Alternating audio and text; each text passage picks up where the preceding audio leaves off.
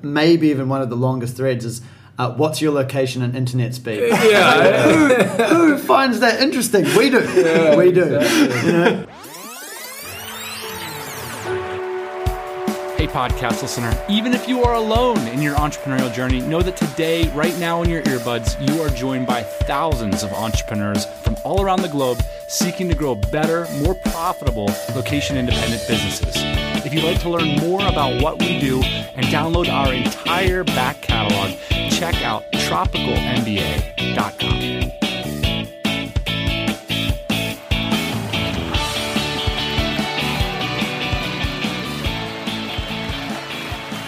Hey, happy Thursday morning. It's the Tropical MBA podcast. This one, you can find all the show notes at tropicalmba.com/roundtable.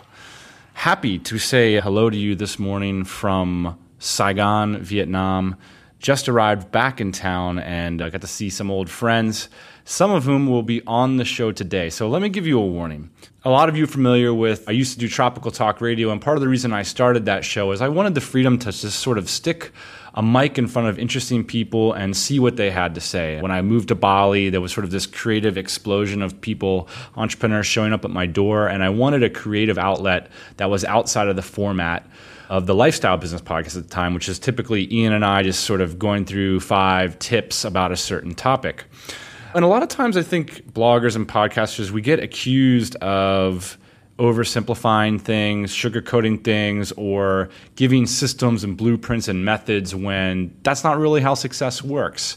And this episode, we're going to do a little experiment like this. So we've never done anything like this on the show, which is I pulled 5 people into the room to talk about this idea of success and narrative fallacy, and it's just a conversation. Really, it's an hour of us just talking about trying to decode success versus trying to just jump into a community of successful people. We talk about how the digital nomad landscape has changed over the last 5 years and what we expect in the coming future.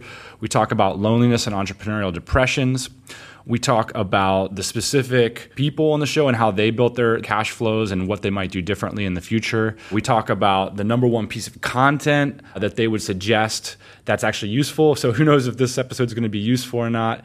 And we talk about serendipities and synergies and weird sort of unpredictable things that pop up when you sort of hang around with each other.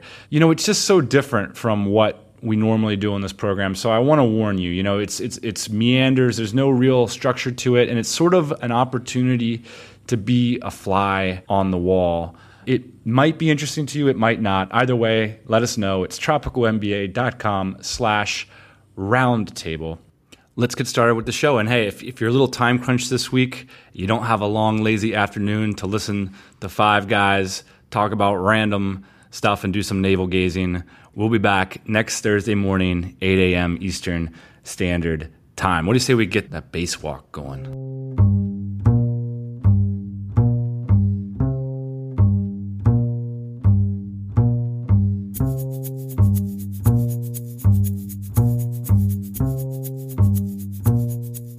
All right, boys, today we're going to talk about the narrative fallacy. So give me a hot second to read this definition. This is from The Black Swan by Taleb.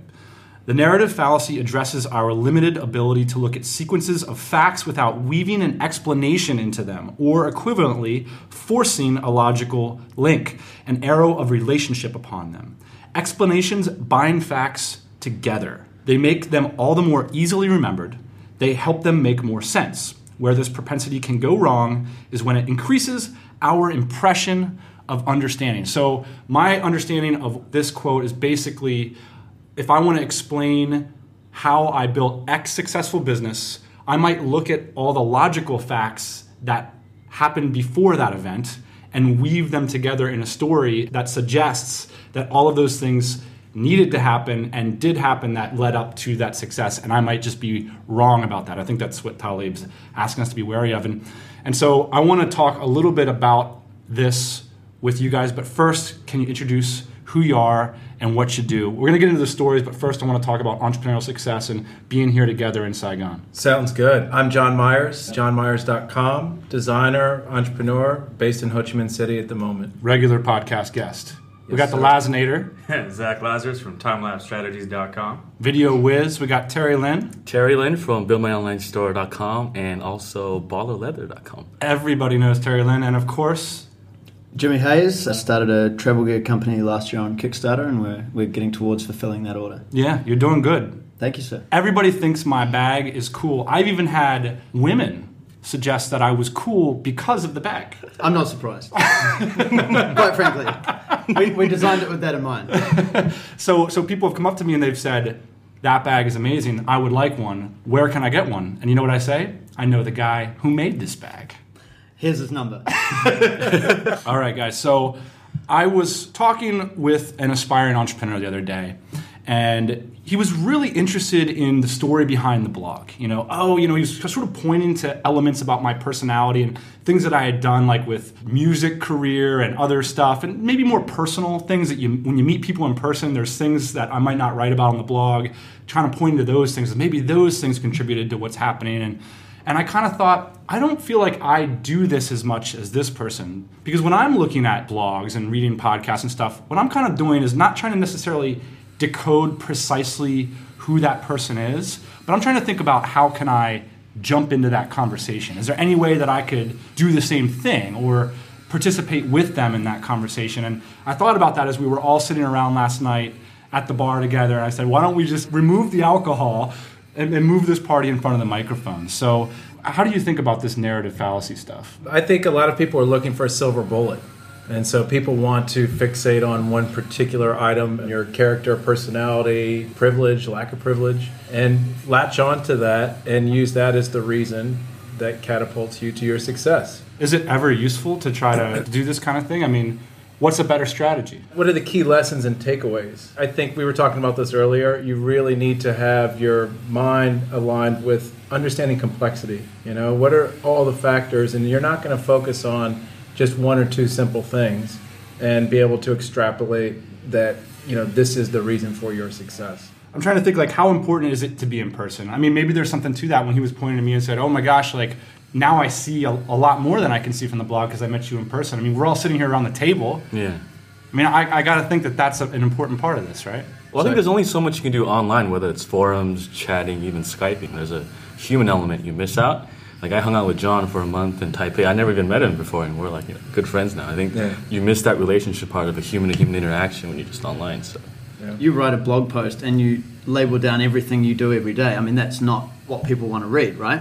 So, or you do a podcast, same thing. I mean, you can't do a podcast 24 hours a day. Narrative has been present throughout human history. I mean, the Odyssey was an oral story that got repeated over and over and eventually became a book once we did that sort of thing. So there is such value in the narrative, and the most engaging narrative is often black and white, I think, but life is more grey. Like John was saying, you can take key lessons and learnables from that, but to think that one thing you read is correct and right and is the only way to do something, I think, is where you start striking problems. I love narrative. I feel like the reason is when someone puts out a buffet of complexity, you don't really know what to do. But when someone comes out, a blogger, a writer, a business person, they say, you know what you should do? You should open up an Amazon store. And here's all the freaking reasons you should do it. It simplifies the decision-making process because, especially in today's world, I'm low on decision-making power. And I feel like narratives help me make decisions. And that's where the complexity comes in. Okay, so I made the decision, and now a whole bunch of BS. And maybe that's where the attitude thing comes in, because certain people are like, that's a bunch of BS. That means you're full of BS. My attitude is, well, no, life is just full of BS. Yeah. I mean, did you expect anything to be easy? Where did that expectation come in, Yeah. I want to talk about the genesis of how you guys came to this table. I think that's very exciting, and maybe you can relate it into, you can tell your narrative. Maybe that'll inspire some people. So let's start with you, Jimmy. Why are you here in Saigon, and how did you get started with this stuff? Rather than picking apart the conversation to actually joining the conversation. I think it was originally just a gut call. I mean, a series of gut calls. And we're here saying that a narrative is a convenient, simplistic kind of way of looking at things, but that's what you have to do, right? Because life is unimaginably complex. To cut it down to clear moments, it was a series of, everything that brought me here, but specific things moments where I said, okay, I'm not working in whatever industry anymore. I'm going to go out on the road, and I decide that travel is more important than working in my job. we decide that, the best option would be to make a travel gear company because that allows us to travel and have a business and do all those sort of things. And then, we're working away by ourselves for a while.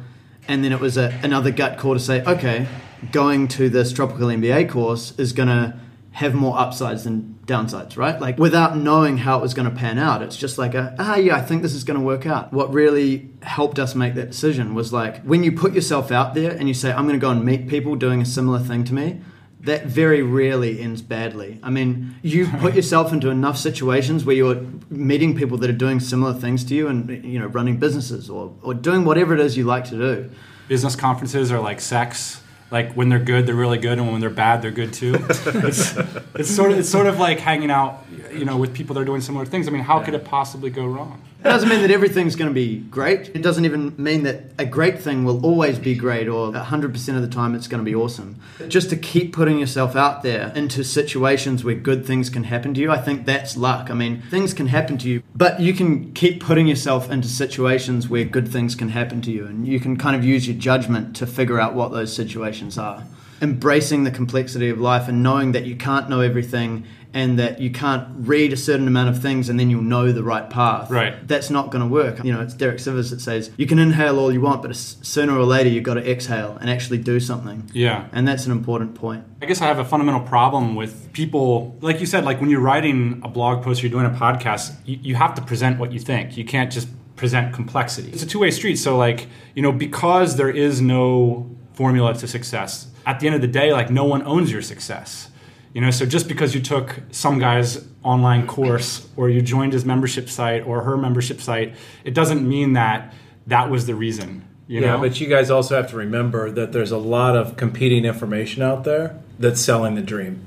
So there's so much of this conversation that's out there that does make it look easy that people get that in their head. Absolutely. I mean, that's the whole seminar industry. I was in that scene like 6 years ago and I realized it's all a bunch of bullshit. And I mean, people seek those little shortcuts. And then I realized that you're spending this time and energy on looking for the shortcut instead of just hustling. Isn't there a value in making elements of it look easy? I mean, 4-Hour Workweek is an example of something that said, look, it's not that hard. You can do this.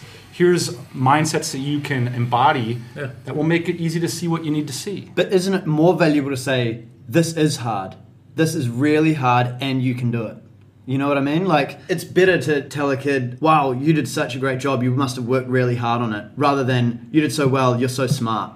You know, that doesn't teach that hard work will get you anywhere. Right. I think it's better to be saying, no doubt this is hard, and you can do it for sure. Is the willingness to work hard what connects people at this table? Is it good looks, charisma? All the above. I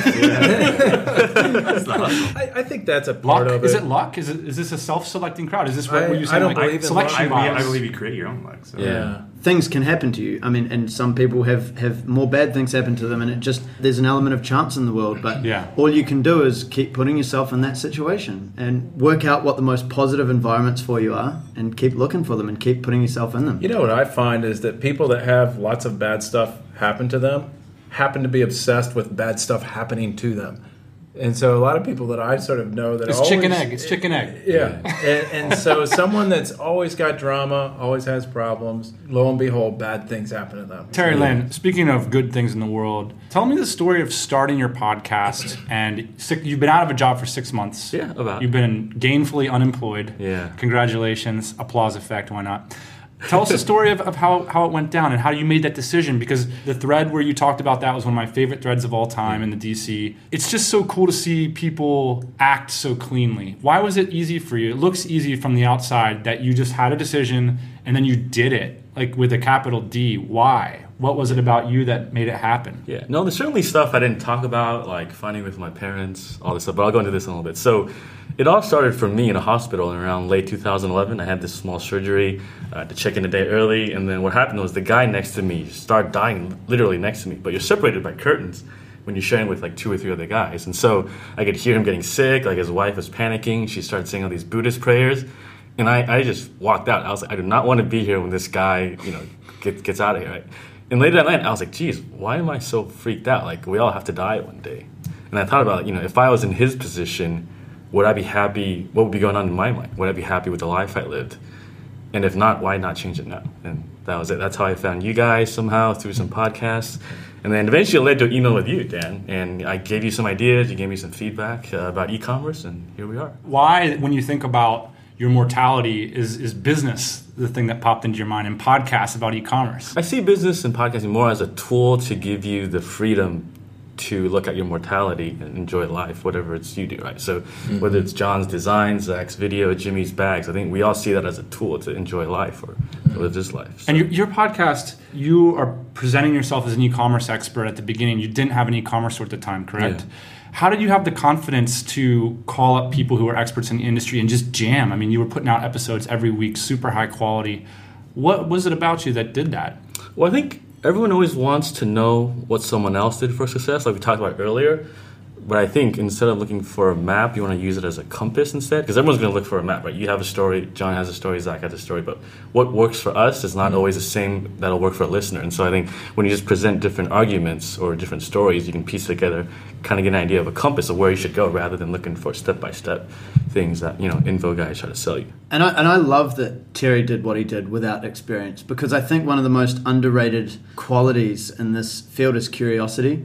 I think if you can ask the right questions at the right time, then you're streets ahead of other people who aren't curious about stuff. Right. Terry said, I don't have an e-commerce store, but I'm going to ask the right people the right questions, and sooner or later he's going to be in e-commerce, as well as putting a whole heap of value out into the world for the people that are listening to his podcast. Being a blowhard is not required for successful podcasts. You can also just be really curious and inquiring. You were taking this approach that's sort of like, you're almost like a journalist. Yeah. I think that's a big opportunity for people, is to cover the beat of these niches. I mean, there are things happening here in Southeast Asia. There are things happening in e-commerce. There's things happening on Amazon. There needs to be a podcast about Amazon retailing. I mean, why isn't anybody covering that beat, putting out a blog post every single day? And I think that's why you've been rewarded handsomely for what you're doing, is because you're covering the beat. Yeah. And I think that there's a lot of room for that. It's tension also for you to execute. So once you put a flag out there and you say, this is what I stand for, this is what I'm about, it creates a tension that naturally forces you to execute. Yeah. So you can follow up on your word. Yeah, because then you're almost held accountable by publicly saying, hey, this is what I do. Yeah. And if you don't do it, well, you're going to get called out. Yeah. Zach, you're the newest guy at the table. Why are you here? What's it been like for you? How did you get here? I actually had my own company in Vancouver that I get in some really good momentum with. Out of nowhere, I got reconnected with Mike. Mike and I went to school 6 years ago, hadn't talked to him. Mike from Time Lapse Strategies. Yeah, Mike from Time Lapse Strategies. He came out of nowhere on Facebook and asked me if I would move to Southeast Asia. And I was sitting I just got my studio downtown, and I just decided, I've been in Vancouver 10 years. I know what my future would be like if I stayed here. I have no idea what my future would be like if I went to Asia. And 2 weeks later, I bought a one-way plane ticket, and I came out here. And how's it been? It's been amazing. I'm never going back. I lied to my mom and said I'll be gone for 3 months. Taught her how to use Skype, so maybe I'll be back in 4 years or something for a visit. But I love it. It's changed my life, my mindset, and I got introduced to the Dynamite Circle very quickly. As an unofficial member, people always forgot that I wasn't quite in yet, and I wasn't in the forums, and I've always wanted to contribute, and that's why all I wanted for Christmas was to be in the DC. And now I'm in. It's been amazing, yeah. John, how important is it that everybody's coming here to Saigon? To me, I don't know. I feel like we're natural scene kids. Yeah. I mean, if I'm wearing the tight jeans too, so I mean, there's just something going on. There's something in the air, man. It just wasn't going on in 2008. There's something happening, right? I mean, how many people do you guys think are here doing this thing? I think there's 60 in the group me. Yeah. Just alone. That's just a slice of the DC. I don't think all those people were here, but that people were coming in and out constantly. Yeah. And then the entrepreneur expat scene is still booming. We're not the only guys in town. So. Yeah. I think it started when the first DC BKK event, after everyone went to Chiang Mai, I think people really saw value in having hubs. Yeah.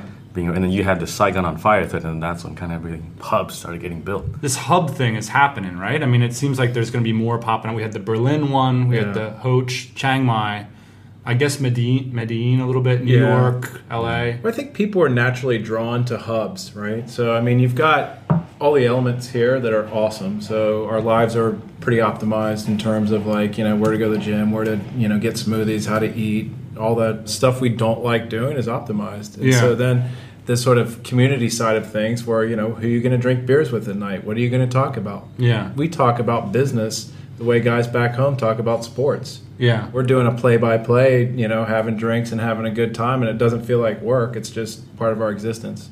What do you guys think about this issue of the entrepreneurial blues? We're going to talk about the solopreneur blues a little bit. Terry, you're a solopreneur, yeah? You haven't hired anybody yet? Nope. When's the first hire going to come?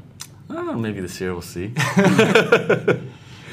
Yeah, so blues. God, where do we start with this? We're talking about blues as in like... Well, how you overcome those down moments. We all have them. They happen. And the irony is that, if you look at manifestation and how things, you create your own reality, they happen. And then you wonder, you can dwell on how you got there, or you can realize that you can change it instantly by changing your thought and moving in a positive direction and getting out of the blues. The energy perpetuates itself. Well, I think it also depends on being around the right people, too. That's why the hubs are so important. Yeah. The community is that to be in a community is what you need to do to thrive. Yeah, because if you're still hanging out with people at jobs, like, hey, let's get dinner, let's have beer, let's watch the football game. Talk crap on our boss. Exactly. Yeah, exactly. I hate my boss. Yeah. Yeah. I mean, even remember when we were in Taipei, you saw my ex-coworkers. They're just so jaded. When you hang out with that crowd and you don't move yourself into a new location. Well, and you're also not wiring your brain for success. Yeah. So those conversations don't really add that much value to your life.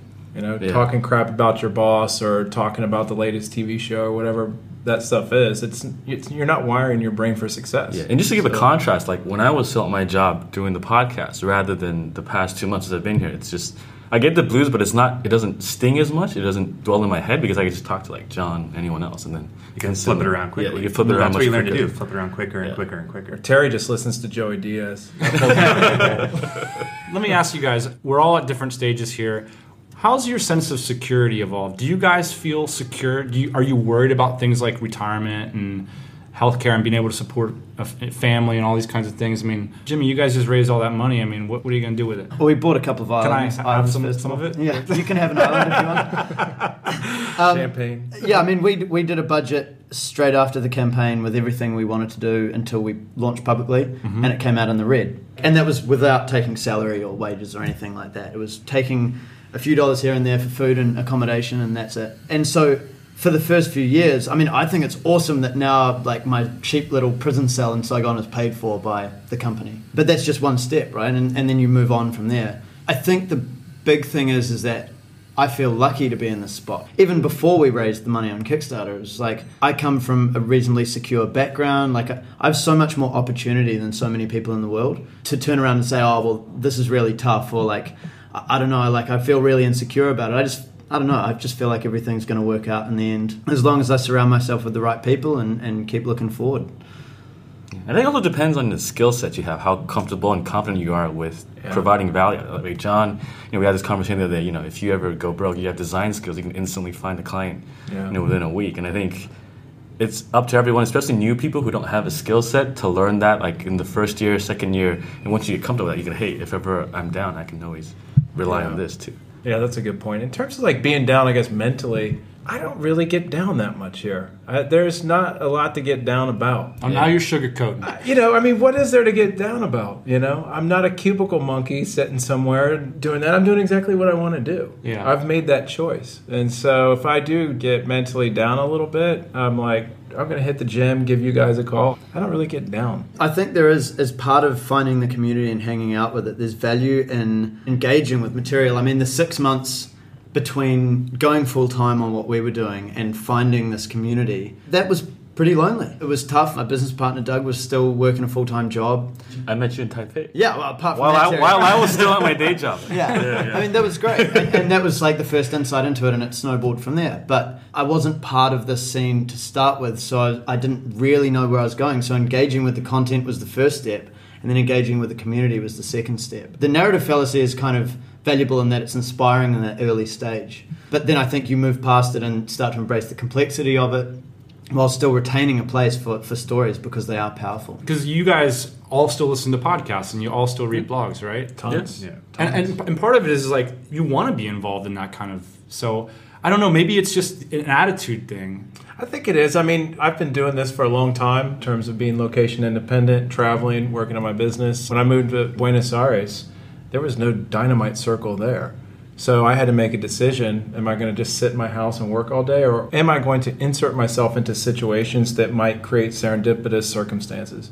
And so you have to get out there and engineer that and like make it happen yourself. Right. Sitting in your house waiting. And I feel like you It's can not do that gonna happen. virtually too. That is exact to me. Like if you're just reading the blogs, like I love like Michael Covell's ideas. Like he's reaching out to these people. He's getting involved. You mentioned yourself. Like you sent me emails and stuff. I don't particularly like it when people send me emails, but I'm really thankful for that. Yeah. And I feel like really fortunate to be in that position. But I love that idea. It's like, F it, I'm not just going to sit there and listen to this crap. I'm going to bump against it. It's the difference between being a consumer and a producer. Yeah. If you're only a consumer, you're never going to create abundance. You have to be a producer. You know, it's that simple. And if you're always a producer, you're probably shutting yourself off to new ideas, exactly. I think, as well. Exactly. Is there anything that you guys see in the virtual world that you just think is patent bullshit? Like the stuff that's going on lifestyle design blogs, stuff that is part of this community that you think is a big misconception, that if you were to come here to Saigon or to meet Tim Ferriss or whoever, like you're just like, that was crap. I think it's the sugarcoating a little bit. It's one thing to hear us talk about Saigon, but it's one thing to actually be here. Like the pollution's a little bad. Yeah. And maybe it's not like our friend Mark Manson. He just left recently. I mean, yeah. I think he had a good time here, but you could tell that this wasn't really his place, right? And I think when we all talk about different locations, you kind of get idealized, especially when you're sitting in a cubicle, right? When you're listening to this now, you're like, oh, these guys are running around Vietnam, Thailand. Yeah. Like it sounds awesome, but when you actually get here, the things you have to do to get on to make sure you can sustain this lifestyle is a lot different. Well, you have to have a routine, just Yeah. like anywhere, you know. But So I have a routine. Yeah. The payout's so much bigger for the same amount of work, for like your lifestyle, for being here versus being in a cubicle. It's so much greater. Yes. Just to flip it a little bit, I think there's a problem, again, maybe an attitude thing or a beliefs set where whenever you think that moving to a certain place or meeting a certain person or doing anything like that is going to be the 100% cure-all or Change answer. your life. Yeah, that's going to be, you just do this and then everything will be sweet. Yes. No, it never ends. No. And so as much as Saigon is great, I believe that. As much as, people around this table and around this community are brilliant at business, that doesn't mean everything they say is always right. You have to have your internal compass set as well. You can't ever think that it's just going to end and things are going to be great. It's going to stay complex. How do you get started with this stuff? Let's talk about that then. I want to give you guys, this is the number one question that I get. What's from listeners to this interesting, podcast. actually, a lot of people reach out to me that are in corporate jobs. So I wrote a couple Medium articles about bootstrapping in Saigon. So a guy that works at Apple contacted me and he said, hey, I want to quit my job and do this. I read this article. So we actually hopped on Skype. I said, no problem, let's talk it through. And so to get started, you have to have that skill set that Terry was talking about to build something, to do something. So what this guy's expertise is, I don't really want to say, but he can productize it and make his transition out. I think a lot of times, too, when people start this lifestyle, they sort of wait to build that product, get that blog up, do whatever, and then make the jump. And then now I'm finally going to work on it when I'm in Saigon. You got to do the work beforehand. Yeah, I think having a powerful skill set, you really do have to get yourself to a position where the rubber meets the road. Powerful skill set means creating real results for people too. Yeah. I was talking to somebody the other day, and they were like, "Well, what if I, sell this service to this person? I think it was about productized services, and then it doesn't work for them. It doesn't actually do the thing that." I was just kind of like, wait a second, ask that one more time. At the end of the day, your skill set has to have an impact on people's businesses or on their lives, right? So I think it's that obsession, that excellence, the care, the curiosity, those things do count, right? At the end of the day, your skill set has to... And you have to have a sense of craft. A lot of people do BS stuff just to get it done. So if you have no sense of craft with your skill set, you will not excel and stand out. Terry, you have that with your podcast, yeah? I can sense it even from the beginning. You understood what it took to make a podcast. I learned from you, man. I learned from the best. No, but my favorite was that I looked at Andrew Warner at Mixergy, and he was all over the place. I think SaaS apps, copywriters, all these people on his show. And I figured, hey, if he's taking this role in a general entrepreneurship, why don't I just narrow it down in e-commerce? And that's all I did. Rip, pivot, jam. Yeah, basically. The thing about your question, though, is that it comes right back to the beginning. You're asking us how we got started. Yes. We're all going to give different answers. It's right back to the very beginning. Like we all have our own ways. For me, personally, I burned all bridges behind me. Gave up the job, came here with a one-way plane ticket, no way back, and that's how I made it work here. And Jimmy, how long did it take you to make the transition? Long time. We first talked about doing business together in general in 2007, and then we would kind of save every dollar we could, share a room in Auckland, New Zealand, and as soon as we could just take off and go on a big sourcing, scouting trip around Asia and do that repeatedly. So go back to work for 4 months, do a job, get out again. What I thought was that I could go from one to the other and then pick up where I left off the next time around. And actually it didn't work like that. And the particular stuff we were trying to do, if you lose momentum, you're back to square one. The hours I was working in the film industry, so it was 6 a.m. till 11 at night. I mean, there was no hours. Even no matter how hard working I was, I just couldn't live a normal life or sleep without, it's not like I could do it on my off hours. It took a couple of years to work out that, we're kind of treading water by going back and forth on it. So eventually, I had one last big trip kind of by myself around the world and just thought about what I really wanted to do and said, okay, screw it, I'm going full time on it. Got back to New Zealand, packed all my stuff, moved to Taiwan, and that's where I met Terry. But like I say, for the first 5-6 months, I wasn't engaged with the community really, and it was lonely and I didn't know what I was doing and no one else around me was doing the same thing. And yeah, it was a long, slow process. But things started turning around when I said, okay, well, I'm not finding this particular community right now. Like, let's start inserting ourselves into communities that we see, that we think are aligned with what we're doing. Right. Yeah. I think you can't have one foot in the room, one foot out the door. When you're in a limbo like that, you're just wasting your time. In some ways, like this comes back to my original idea, which is figuring out what facts belong properly in the narrative and what facts don't belong in the narrative is sort of a fool's errand. And what you're suggesting is the narrative of success then is inserting yourself into these narratives, finding a way to be part of the narrative, right? Or create events. Like I used to create events all the time, and I brought people together that I wanted to be around. Throw the party that you want to go to. Party. And again, don't think that because Tim Ferriss did this one thing and you do this one thing, equals success, equals profit. I mean, that's not the way it works. You just can't have full, total, unflinching belief in any narrative, but you have to engage with them. What do you think about the 4-hour work week? Do you guys think it's still as good as it always was? Is there something wrong with it? If you talked about how he got to $80K a month before he started outsourcing everything, that'd be awesome. Yeah, exactly. I think it has its moment in time. I mean, I can remember When the World is Flat was written by Thomas Friedman. To me, that had more of an impact on me than the 4-hour work week. I'm not a lifestyle business guy. I'm not looking for my muse. Yeah. I like building scalable startups, and that's typically where I've been, and that's what I'm getting back to. And so I'm more of a startup savage. I'm fierce about it. Excuse me. So, I feel like there's this new evolution going on here. And even if you look at the sort of archetypes of people here in Saigon, the types of businesses they're working on, for the most part, there's not affiliate marketers and the usual internet marketing crap. People have real products, real businesses. Yeah. How many make money online guys do we hang out with? I can't think just of any. me. Yeah. That's right. I'll buy your course, man. There's an evolution of that, So Tim Ferriss was an amazing framer of something that's inevitable.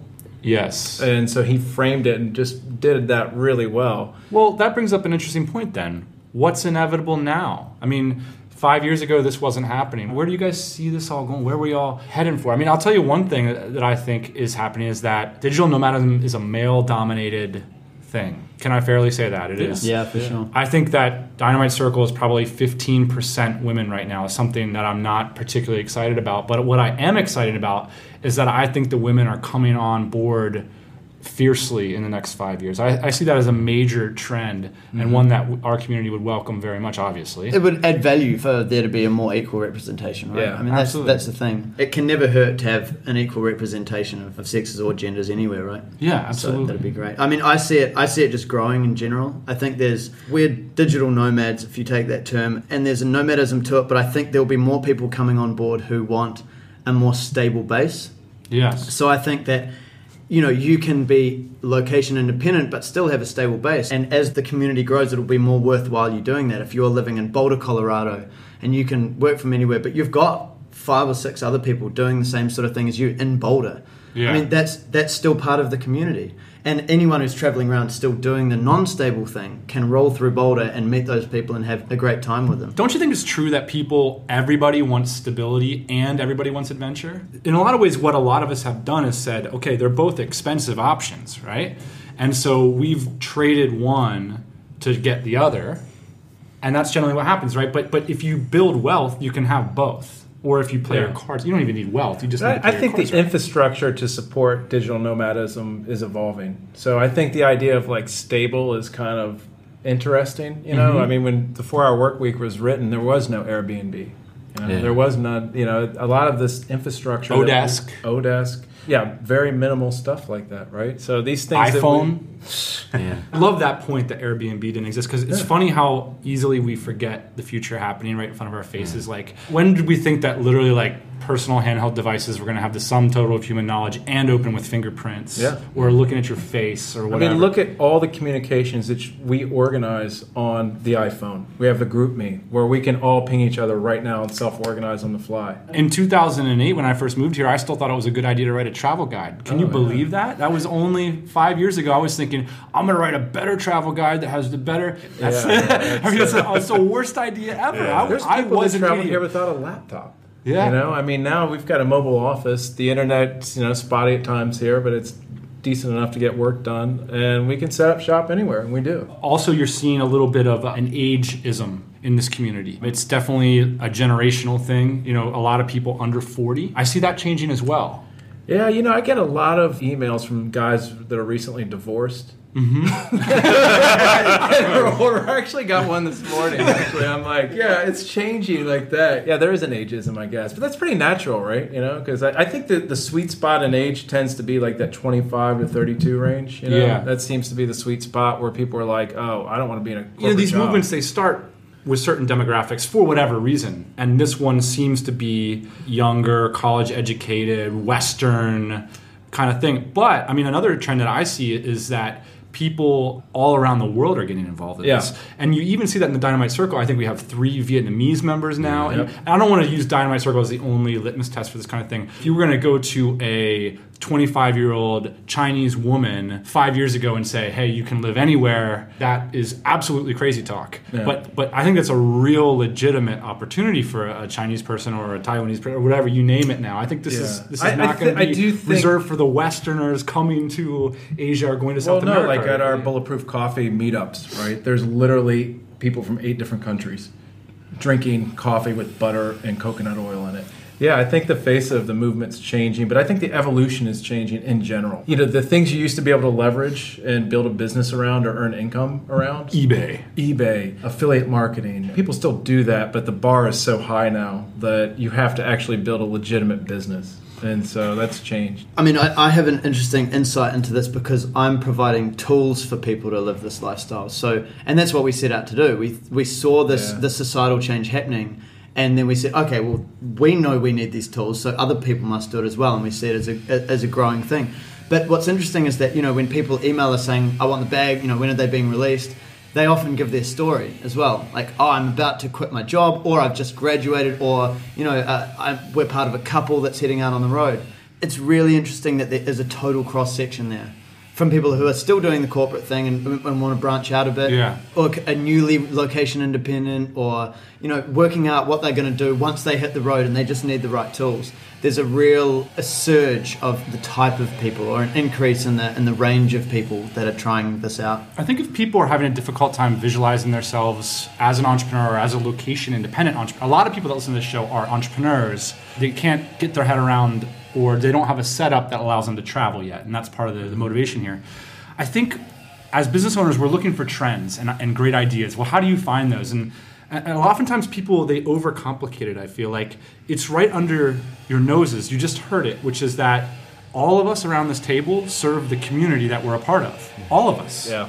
You with travel tools, you with great information about e-commerce, you with fabulous videos, you with fabulous designs, and me with a crappy podcast. But this is an incredibly growing market. So if you're in any way attracted to it, why not just serve it? Because you're going to have no problem with customer acquisition. Yeah. We all know who each other are. Yeah. We all need things. And so I think that, we're seeing a lot of that in the community. I loved also, there was a moment when you said, I know that these people need tools. And that was something that you felt yourself. I mean, I didn't feel that need myself until you brought it to me. And I think trusting your instinct about what the world needs is really important. I was even a naysayer too. I think at one point I was like, why bother with the bag? But you felt that. I still have that doubt to me too. Like, I'm sure you've all had ideas that you're like, maybe that's just me. And then someone else does it and you're like, god damn. I invented Pinterest like 10 years ago. That's a good one, actually. That's the biggest excuse for not executing that I hear is someone else has done it. And so that's one you hear all the time. And I love looking at, WP Engine and has anybody done it in a way that is great for you? And they're a hosting company, essentially. You can do it better. I mean, look how many bags there are, and you made the bag even better. Yes. Like, you can always improve. If other people have done it, that means there's a market. There's a market. Yeah, that means right. There's money out there. And if you can see ways that they're not doing it right and people agree with you, you can test that assumption and then you're on a winner. Social networking. How many waves of different social networking sites have there been? There was Friendster, MySpace, Facebook. Now they're going into another evolution altogether. All right, so to round out the episode, if we could go back and start fresh with hindsight, are there things that you would do differently than when you first perpetrated your entrance into this entrepreneurial conversation? No, I wouldn't do anything different. And I was saying this to you a little bit last night. I tend to live in the present and the future. So, you've always got to learn from your mistakes, but I'm really, really happy with where I am right now. And that winding path of complexity is the path that got me here. And so even though there were mistakes, even though there were low times, even though anything, whatever it is, that got me here. And to change any of that might change it all, Maybe a better decision 3 years ago might have meant that I didn't come to this point, which I really love. So it's kind of a no regrets thing, right? I could give myself advice all day, but in the end, I'm happy with where it's at now, so I wouldn't change anything. All right, Terry, what would you do? I know you would do things differently. I wouldn't have bought those $2,000 suits I had when I got the job. But I think going to what Jimmy says, I think there's always things we would change, but hey, the past is the past. Future hasn't happened yet. All you can do is stay in the present, so... What about with the podcast, though, specifically? You started a successful, monetized blog. There are people that legitimately think you can't do that, and you went and did it in 6 months. Yeah. Is there anything you do differently? Yeah, I think I would have nailed down the audience even more, because I started within very general e-commerce. So even within that business model, you have drop shippers, Amazon sellers, eBay sellers, guys like you that manufacture, guys like Jimmy that are Kickstarters. And I kind of just took a very general route thinking that, hey, it's e-commerce. I didn't know anything starting out to it. And until last year, I realized that, okay, if you look at where dropshipping is going, where all these different models are going, it's really about building a strong brand with your own story behind the business that's creating lasting value. I was like, why don't I just take this route? And so I was listening to Sean Ogle talk on a podcast the other day. He was like, look, ideas are easy. Yeah. And I agree with him. You were saying hey, just Google it. Like anybody who's having excuses, it's... If you have Google and an internet connection, shut up. Get busy. There's no reason to make an excuse. Just get busy. I was thinking about your idea about niching even further. Yeah. I've had people pitch ideas in masterminds recently to me about a particular kind of Amazon selling, like a blog about it. Mm-hmm. And the proposal that this could be $1 million business within the next 24 to 36 months. And I thought it was the least preposterous thing said all day long. Ideas are easy. There's tons of stuff out there to do. It's the hard part is shutting up and working really hard. Yeah. That's hard. Well, the idea is the easy seed. Part. You have to get into the soul of it and find out what makes your idea so different. And then that's when you really start to shape it. And that comes from the work. That's the work. Yeah. That's actually with the hammering the thing out. It doesn't happen by discussing it yet another time, right? Yeah. What I thought about the podcast in episode 1 rather right now in 85 and never missing a week is completely different where I was a year and a half ago. Until you get into it, you don't really know where you are. You can have an idea, but until you get in there and start chiseling away at the sculpture, you'll never know. Do anything different? Any regrets? As like John said, if you want to be successful, you got to have confidence in your skill set. That took me a little while. And the moment I decided that I was good at what I did, I made 5 figures on a job, the next job. And that's what really changed for me. Learning to embrace failure. I used to dwell when I failed, and the moment I embraced it and saw it as the lesson, I was able to turn around and move forward way quicker. Aren't we in the business of being failures? You have to love it. You have to love failures. Video is a great example of it, right? No matter how much you pre-production, plan, do all that stuff. When there's a lot of dollars on the line, time's valuable, all that stuff. You can do all that, but in the end, it's you're on set, you're having to make split-second decisions, and a lot of the things aren't working, and you've got to figure out how to fix it. And I think that's a great example of an industry where you have this goal in mind, you have an end product, and then you get into the business of it and everything changes, you know. Problem solving instantly. Yeah, but without having done that pre-work, you wouldn't be able to make those decisions as well.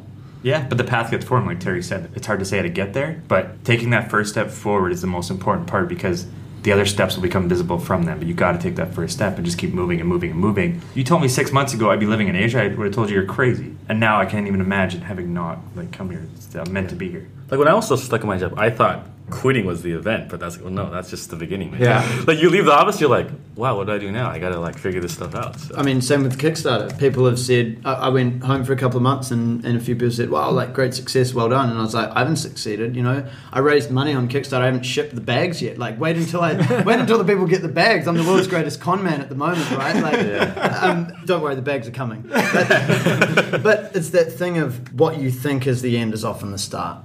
And that's a really good point I think you're making. But I think the essence of your question, right? I don't have any regrets whatsoever. I don't look back. I'm extremely in the present and moving forward. But the essence of your question is, how are you reflecting on your experience in your life, and what mistakes don't you want to repeat in the future? Yeah. And so for me, the biggest one, and we don't talk about it enough, so I'll just throw it out there, is relationships. Relationships put a huge tax on your time and effort. And so how I manage relationships, I keep getting a little bit better, I think, and then, you slip. And so I think it's really important to think about how you manage relationships and how that impacts your future. Are you breaking up with me right now? I'm breaking up, man. On the live air? No. I didn't read that letter. I didn't get you anything for Valentine's Day either. I think the thing I find interesting is I hang out with you guys is that I can ask you about your story on how you got here, but I'm more interested in the way how you think. I like how the way John thinks, the way you think, the way Jimmy thinks about things. Mm-hmm. And that's what I try to absorb rather than the tactical things they did to get where they are. Yeah, how people make decisions. Yeah, what's their thought process, what goes on in their mindset, things like that. I think that stuff is much more valuable to extract rather than their whole story of what they did. Also how people react under pressure, so that's a big one. We're all constantly under stress, but I don't even really think about it. But other people would get totally freaked out and panicked by the decisions I have to make. But in that case, I would look at why is John not affected by pressure? What makes him handle it better than me? And can I learn from him? Yeah. So that when that happens to me, Yeah, it's a cross-pollination of mindset and process and all those sort of things. Getting back to that narrative fallacy thing, it's like you can learn a limited amount by where people have started and what phases they've gone through and all that. But I think, just like you say, it's that what is the key thing in this person's brain that allows them to succeed in this complexity? Mm-hmm. The complexity is going to continue, and ideally you keep hitting new situations. How does this person continually deal with those situations? What is their heuristic for dealing and moving out in a better place than they were before? And I think once you internalize those, it's much more powerful over time when you kind of expand your mindset by taking what's working for everyone else, and much more leverageable too over time. I think people that manage complexity well have an extremely gifted skill set of laser-like focus on impact and scale. So all that other crap that's around there, they don't even see it. They're just focused in on whatever's going to create the most impact or value in their life, or to mitigate impact as well. Yeah. I want to ask you guys a question before we go. We've been talking for almost an hour now to try to maybe give some concrete takeaway for the listeners. And the question I have is, we've been talking a little bit about acting, but if people want to listen to something or read something a little bit more useful, what might be one thing that would motivate you to act, or one piece of content that would inspire you to join the conversation that you would suggest that they could go pick up? And I'll tell you what I would do. I really like the niche that Sovereign Man is in. So again, we're talking about, instead of trying to decode success, we're talking about trying to speak with success. I really like internationalization. I really like globe-trotting, James Bond kind of things. I have some problems with it. It's a little bit negative and doomsday. I'm a much more positive guy. I want to know where the opportunities are, but there's still a lot of that stuff on that blog. Mm-hmm. So what I would do is I would binge on that blog. I would read it all weekend long, and then on Monday morning, I would email the owner of the blog and say, I want to work for you. But I wouldn't make a pitch and make them think about anything. I would just seek the sign-off. I would say, I'm just going to do this. If that's okay, let me know. If not, I'm going to do it anyway. Yeah. And I would just start sending them researched articles until they would bring me on as a writer. Is that hard? Yes. But is it difficult? Do you have fear around that?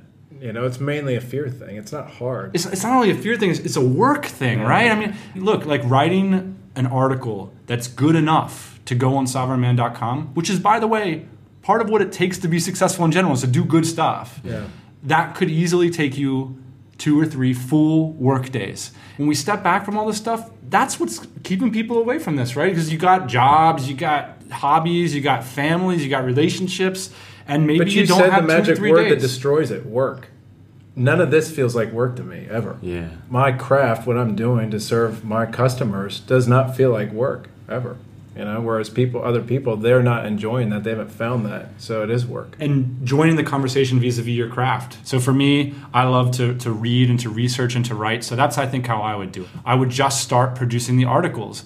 And at a certain point, you're so good they can't deny you. I mean, either they're going to start publishing my articles, or I'm going to write them 3 weeks later and say, I sent you guys 15 articles. Not one's going up on the site. They're all free. So I'm just going to take back those articles, and then I'm going to give them to the next blogger. I'm going to write my own blog because you guys aren't taking me on or whatever. So that's how I join the conversation. Do you got any content, podcasts that really are action inspiring to you? Yeah, it's a tough question because generally my opinion is that most people have an excess of inhalation, The domain-specific stuff is already being taken in at an inflated rate. And so I'm always saying, I think you should be taking in content that's not related to not being in this little bubble. Read stuff that makes you think about the world, like fiction, whatever it is. I'm a big proponent of getting out there and seeing other stuff and kind of making yourself a more well-rounded person. In saying that, if there was something within, that domain, I think I can't go past Paul Graham's essays. I just think he has that he straddles the more high level or wider kind of world changing opinions, but he also gets down into the nitty gritty of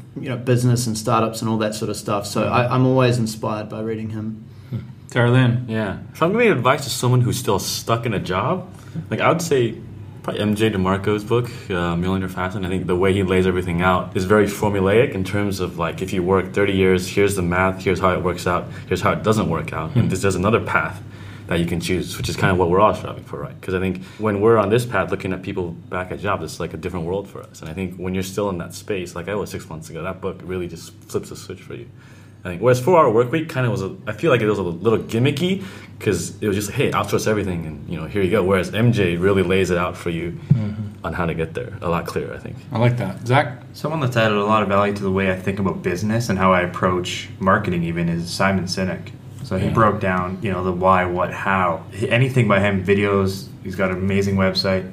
Anything by him really formulates why we think the way we do and how to implement that in your life and your business. Yeah, Start with the Why is one of those books that has a title and a cover just like every other business book. Is I agree that book just really stands out for me as something that's fabulous. I mean, start with this 20-minute video on YouTube. It's out of this world. A couple old standbys that I think are really important for success in this lifestyle are Social Intelligence, Emotional Intelligence by Daniel Goleman. And so if you have a low emotional IQ, low level of social intelligence, you won't succeed in this. Social intelligence is like driving. Everybody thinks they have it. Yeah, right? yeah, exactly, right. And so that's a good one. People aren't in the business of telling you about your social collateral damage. By the way, I'd say you mildly annoyed everybody last night. But there's a good lesson from that book, right? So they're talking about anticipating the needs of others. And so as a designer, that's how I look at stuff. It's a usability exercise. So there's an anecdotal story where they're talking about this Japanese businessman who's coming into this American household, and he would, in Japan, they would just anticipate that need.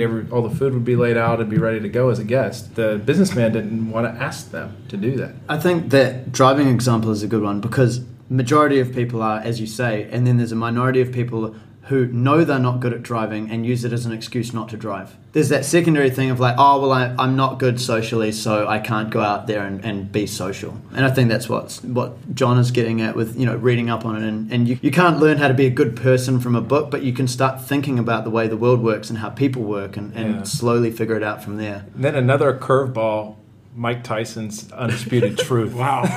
He knew that was coming. Wow, what a great book. That book blew my mind. One of the most heavily judged characters of our time, rightfully so. He has a gregarious personality and had some serious accusations that he served time for. Incredible book just in terms of a character study and looking at extreme personalities. Tons of takeaways there. I mean, do you guys feel like our community is littered with these extreme personalities or not? I don't know. I'd say it's a mix. Yeah, it's a balance. It's not a bunch of crazy sociopaths that want to... I mean, there's a couple weirdos in the DC. I don't want to call people out. I mean, you guys did see the white tiger in my apartment. But other than that, I think if anything, it trends a little bit nerdy, right? Like people who like books and information and computers. Well, there's this thread in the DC, right? It's called Only in the DC. Yeah. And so one of the things that's interesting is the other sort of slivers of lifestyle that sort of we all gather around. So health and wellness, fitness, big ones, right? So we all are on a similar health path, which is strange if you really think about it. Like, how many people out there like to put butter and coconut oil in their coffee? Right. There's a high percentage in the DC that does not correlate with the real world. Maybe even one of the longest threads is, what's your location and internet speed? Who finds that interesting? We do. We do. Exactly. You know? And it's so popular. You might be in the DC people if will you have the literally move. speedtest.net app on your telephone. Yeah, you'll literally move to a location because of a post from there. Oh. You guys are all members. So what do you think it's for? Like, who do you think should join? Who's the ideal DC, or what's it all about for you guys nowadays? Oh, I'm going to contradict the previous conversation. If you're looking to make a change, if you are on something, you're stuck on something, you want to enter a path of entrepreneurship, you're on that path, you want to widen your network. That's what it's about. It's the people inside that you're really connecting to. That's it. For widen your network, if it's easier to engage with, it's like widen your network is find cool people to talk about stuff that you're interested in as well. You know, especially if you don't have those people around you anyway. Yeah. Making friends that have similar interests. I mean, it's like anything. It's not some special thing that's, you know, while it has a lot of unique characteristics, it's just like joining a sports team because you'll probably all like the same sport and being able to hang out with those people. I mean, if you're interested in this sort of stuff, it can be hard to find that community. And that's what it does. I mean, it ties those people together. Yeah, I think some people who just want to write their own life scripts. You know, we're all doing our own script, but when you're together, you can write kind of a big narrative together too. So. Right, we're a little bit like, you know, you mentioned moving places because of the threads.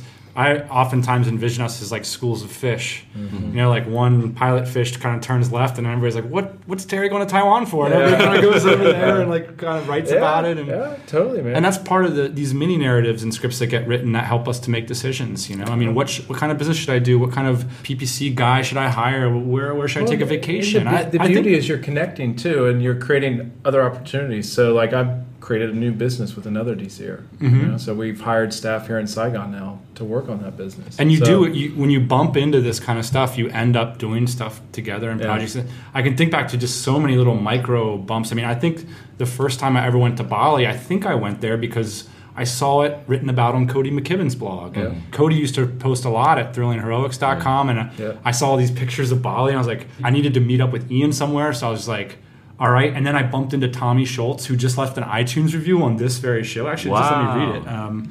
They should be charging for this. Dan and Ian are two of the most generous and genuine guys I've ever met. He's totally bullshitting. Got to know them when they were getting started. Tommy Schultz is listening to OutsourceToThePhilippines.com. And he has 2 or 3 VAs in Manila or something. And he has a question about them.